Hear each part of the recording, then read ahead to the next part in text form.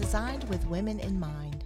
As we delve into what it means to be a true follower of Christ and how to navigate our daily lives, my prayer is simply that my speech will be theologically sound and that our words will be encouraging and life-giving. We will have different guests in the weeks to come and will be looking from various perspectives while staying ever true to God's Word. The title of the podcast is Beautiful Imperfection. As we go about our busy, chaotic lives, we tend to focus on the doing and not the being of who God created us to be. We sometimes get it backwards.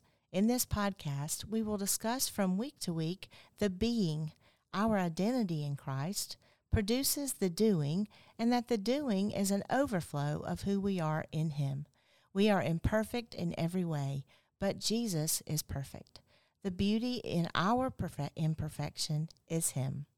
So wherever you are in your season of life, if you're in your car, in your laundry room, or sitting in your favorite chair, grab a cup of coffee and take a deep breath.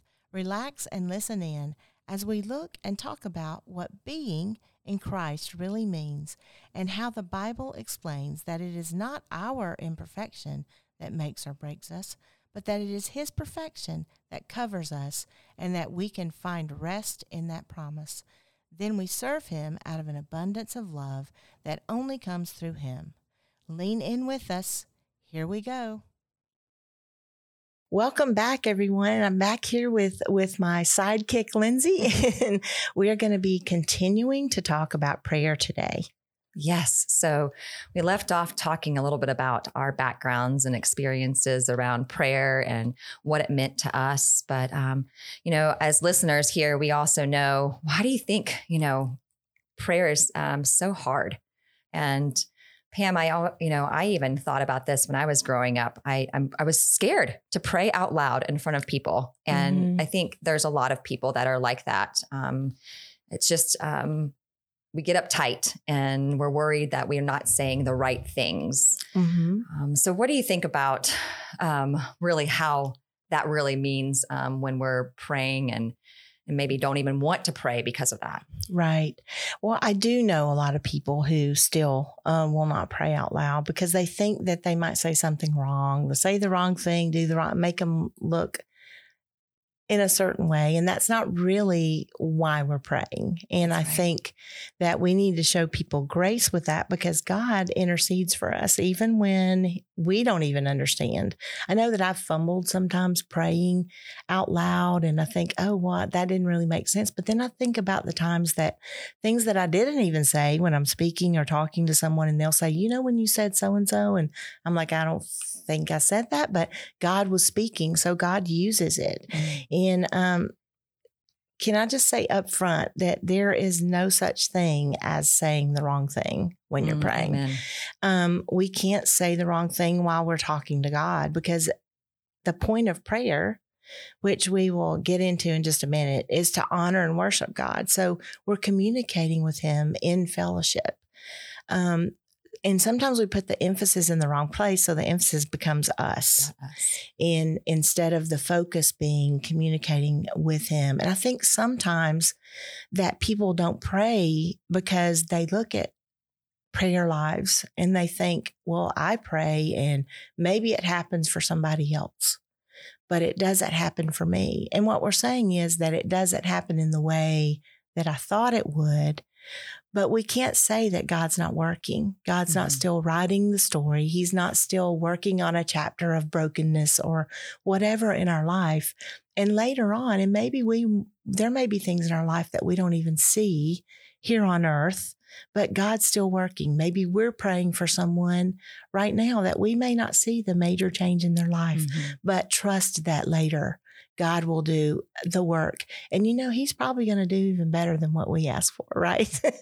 Because He does it better. So we often make things more complicated than they need to be. So prayer is often one of those things that we complicate. I think we concentrate on the wrong thing, like I was saying before, but it's also we concentrate on what our heart we don't concentrate on our heart. We concentrate on our mind. What's our mind saying to us? It's not what is in our heart necessarily, but we allow Satan, even in those prayers, to tweak it for us when we don't want it tweaked. And so it's not a lack of prayer problem. It's more of a lack of a throne problem. Who's on the throne of our life? So we're not recognizing the importance of prayer in God's economy. We're looking at it only how it affects us. So I read somewhere that we need to stop self-analyzing and just talk to our dad. And I think that's a good format to think about. The answer is not simply to be more disciplined or to use a prayer journal, even though those are great tools and great things that we can use. I'm not knocking it at all, but prayer is a result of our faith and sometimes our desperation. So when we believe the gospel, we're humbled and want to obey the command, and God's command is to pray continuously. And that's what I'm talking about a heart attitude, like we were talking about if we see something throughout the day or whatever. But that's in 1 Thessalonians 5:16-17. It says, rejoice always. There's the gratitude. Yeah. Pray without ceasing. So always being a heartfelt that we can pray. Give thanks in all circumstances, for this is the will of God in Christ Jesus for you. That's pretty cool to think about. That's God's will for us, right? We always say we don't know what the will of God is, but what the part that we know, are we doing that? Because those are the steps that takes us into further about what he wants us to do.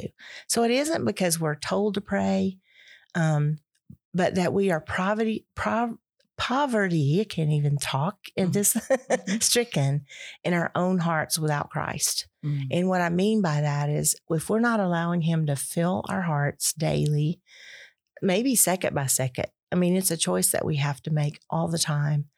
And we're not recognizing that we admit or that we need him, then prayer doesn't mean anything. It's just a rote thing, is something that we do. But prayer is primarily to get us closer to the heart of God and not overthinking it. Yeah. I think about this a lot. And I think this is what a lot of people think, is that someone else can pray for me. They've got that spiritual gift and that they can pray for 5 minutes or so or anything like that. And, like you were saying, speaking to your dad, sometimes you might speak a lot because you want to speak a lot, but then sometimes you might have one word or just a sentence, and that's okay too. Right. So I think there's a lot of misconceptions that we have around prayer, and again, how our enemy likes to just push us to the point in which we think we are not able to or not good enough to pray, or think that God's not going to do it anyway. So why would I do that? That's correct too, which is not correct. But in praying out loud and or praying silently, both are important and they're pivotal. Our community, our Christian community and women alike, we all need prayer. And what the most important, most emotional feeling and joy and peace in my heart is when someone prays for me. There's not a sense in my mind and my heart, and all of a sudden just peace overcomes me is when someone prays with me and for me. Yeah. And prayer can really be a calming agent, can it? Sometimes we are so busy in our lives that we think, oh, wow, I just got so much to do today. I can't stop and pray. But yes, you can. You can pray as you go. That's right. Also, I think in a book, I don't know much about the book. I found this quote, so I'm not necessarily recommending the book because I don't know it. I do know the person who read it, but this was a quote from Paul Miller in his book, A Praying Life. And the quote is really good. It says, learning to pray doesn't offer us a less busy life, because if you love people, you will be busy. It offers us a less busy heart. In the midst of outer busyness, we can develop an inner quiet. Because we are less hectic on the inside, we have a greater capacity to love. By spending time with our Father, our prayer, we integrate our lives with His. With what He is doing in us, our lives become more coherent. They feel calmer, more ordered, even in the midst of confusion and pressure. And that's just what you were talking about, Lindsay, how it's a calming agent for us. And God gives us that Just talk to me about it. That's what he wants us to do. I mean, it doesn't have to sound like anything. I mean, it can be the craziest thing that you ever hear, or we think that, but he doesn't, he just wants to commune with us. And that's so important. There are some foundational elements in scripture that God gives us. Even Jesus gives us examples of prayer. So let's go into those. So, what prayer really is and how he shares some examples of that. Can you break it down for us? Yeah.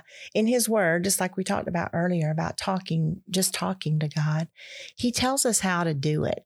I mean, the Lord's Prayer is a good place to start. That's right. Yeah.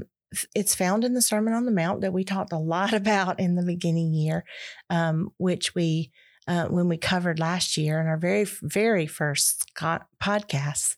But in Matthew 6:9-13, it says, "Our Father which art in heaven, hallowed be thy name. Thy kingdom come, thy will be done on earth as it is in heaven.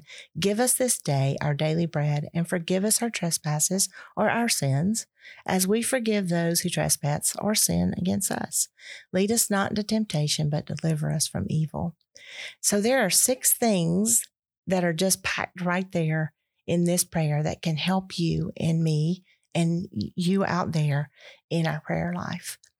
The first one is to honor him as Father. And that's so important when we're talking to, anytime you're talking to someone of great importance, what do? You address them as Mr. them, Mrs., yes. Doctor. Mm-hmm. Yeah. Now, if somebody calls me Mrs. Mercer, I think about my mother-in-law, but you do address them with a title. Mm-hmm. So God is our Father.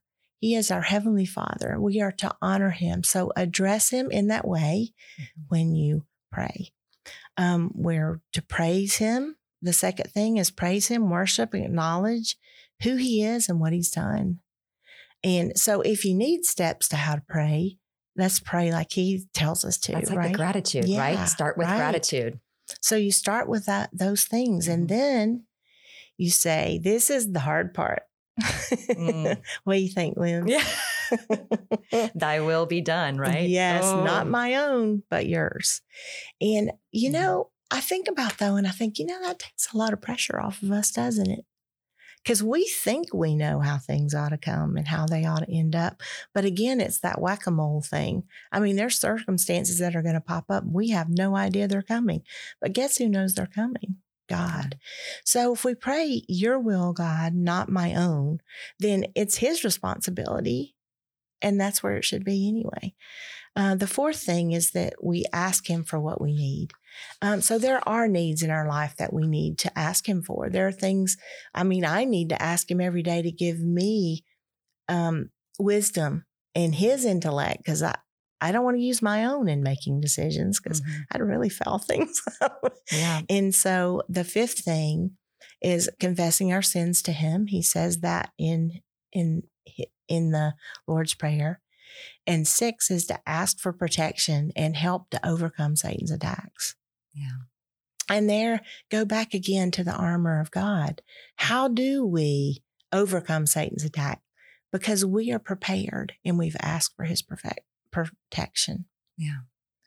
It's a wonder how much, even starting the morning with prayer in his presence, because you already are asking for protection. You're asking for the Lord to be able to help you during the day, and then talking to him during the time too. It's a wonder. So Jesus not only told his disciples how to pray, but he also gave us and showed us an example. Can you share with a few more examples in the word? Yeah, Matthew 6:7-8 says, which is just before the Lord's Prayer, says, when you pray, do not keep asking on and on the way ungodly people do. They think they will be heard because they talk a lot. And that's what we're talking about the kind of prayer. Like we feel like it has to be, not that you're asking God for the same thing on and on. He's saying just keep going on and on with wordless prayers that don't really mean anything. Just to hear yourself talk. So he said, don't be like them. Your Father knows what you need even before you ask him. And then Luke 5:16, Jesus often went away to be by himself and pray. And I think that is important for times for us to go away and pray. And, whether you have a place that you specifically do that in, and some people do or not, but just to be away from other distractions. Satan, however, will distract you enough no matter where you go. That's so true. Well, one way or another, I think we often think that there's perfect rules on how and when to pray, and that's not the case. As you can tell, it comes from your heart, and it comes from a place in your soul of giving your all to him, allowing him in your every heart and mind to take over everything: anger, hurt, disappointment, your timing on when you want things planned.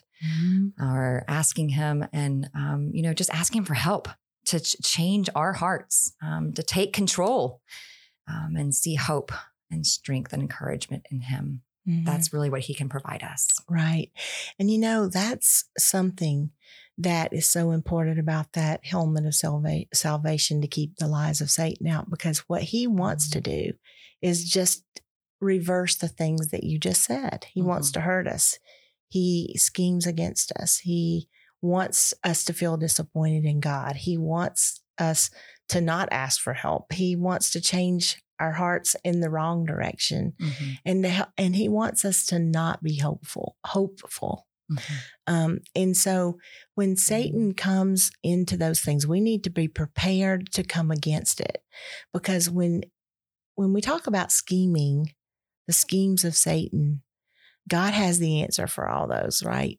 So when we are allowing Satan, though, to put those thoughts in our mind, he separates us from the things that God says are the things that we need to be focusing on.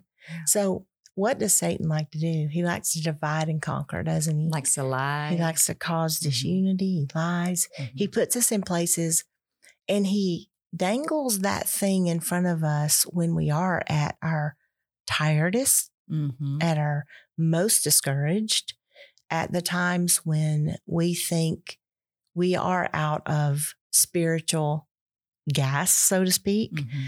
And he wants to damage you. And that's what I want you to understand. He is not our friend. He wants to hurt it. The Bible says that he's seeking who he may devour.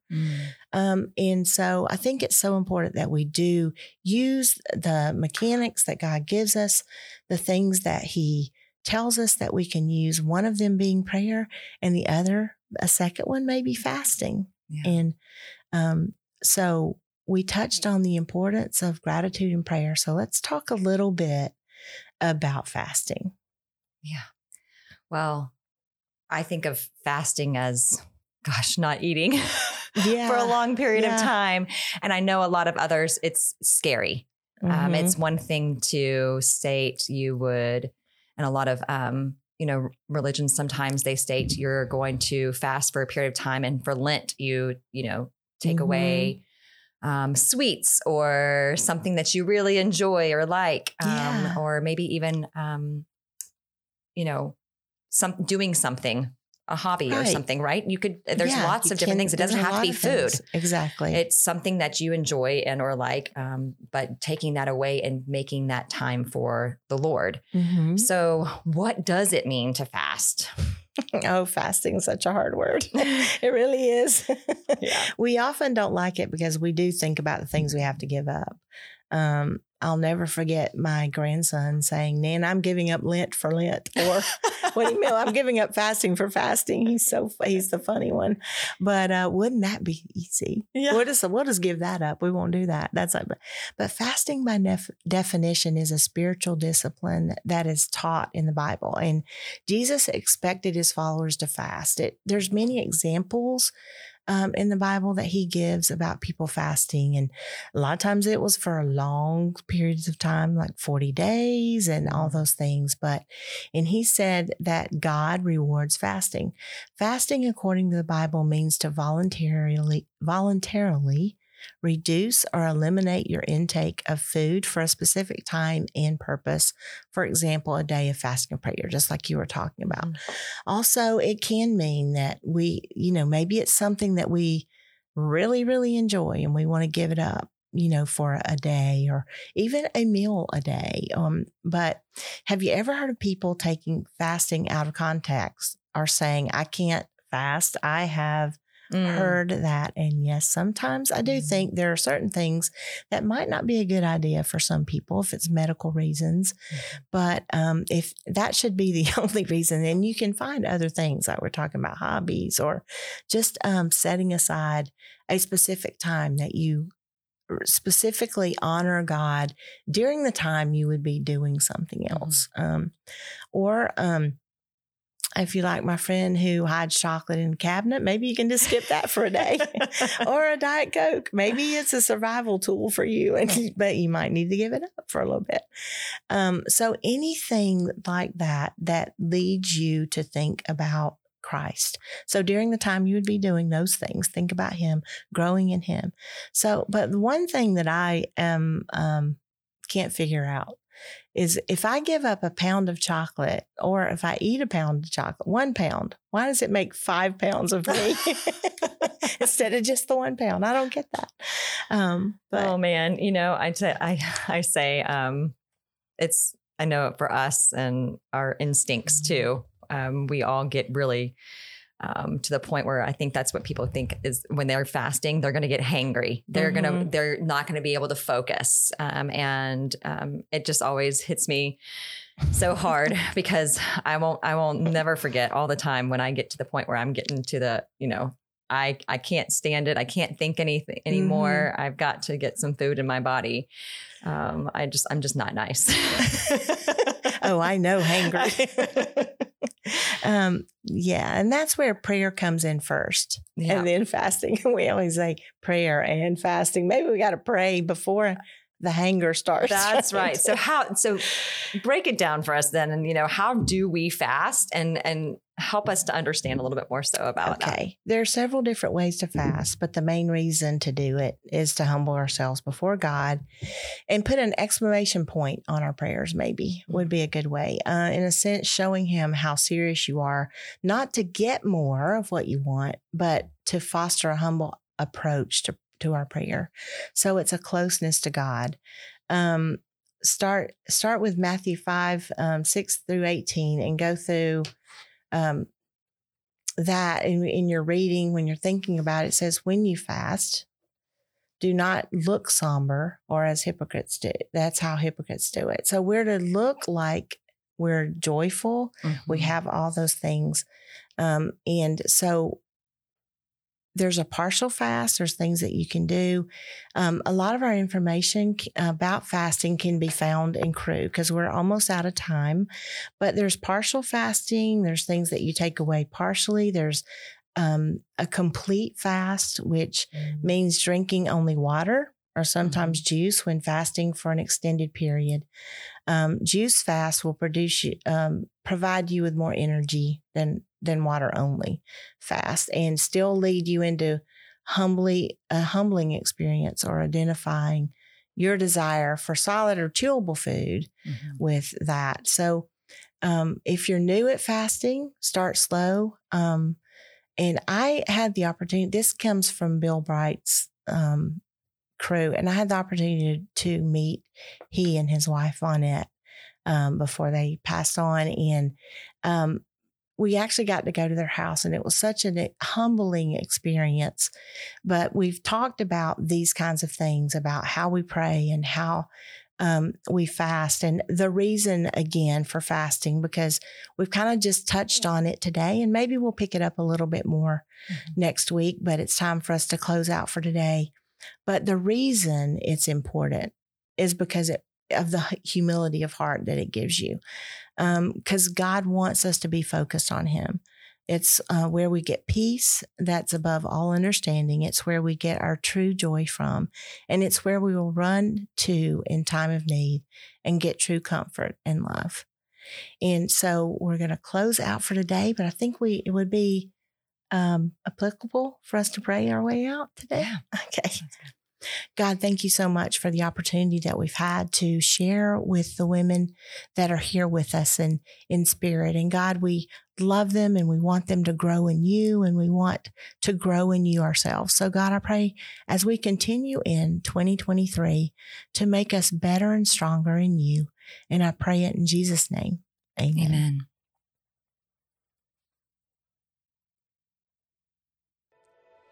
Thank you for joining us today. I hope you have gleaned something of value that will help you in your day-to-day lives and draw you closer to living fully in who God designed you to be. Until next time, you are beautiful in His sight. If you've been thinking and listening to us and wondering, how can this become a reality in my life? How can my identity be in Christ? And you've never received Him, I'd like to give you the opportunity to do that right now by praying the sinner's prayer. It's a very simple prayer, and it goes like this. Lord, thank you so much for loving me. Thank you for going to the cross and dying for my sins. I open up my heart. I ask you to come in.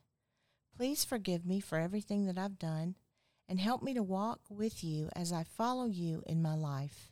In Jesus' name, amen. If you prayed that prayer, we would love to connect with you and help you as you start your life in Christ. Please visit thebestnews.org.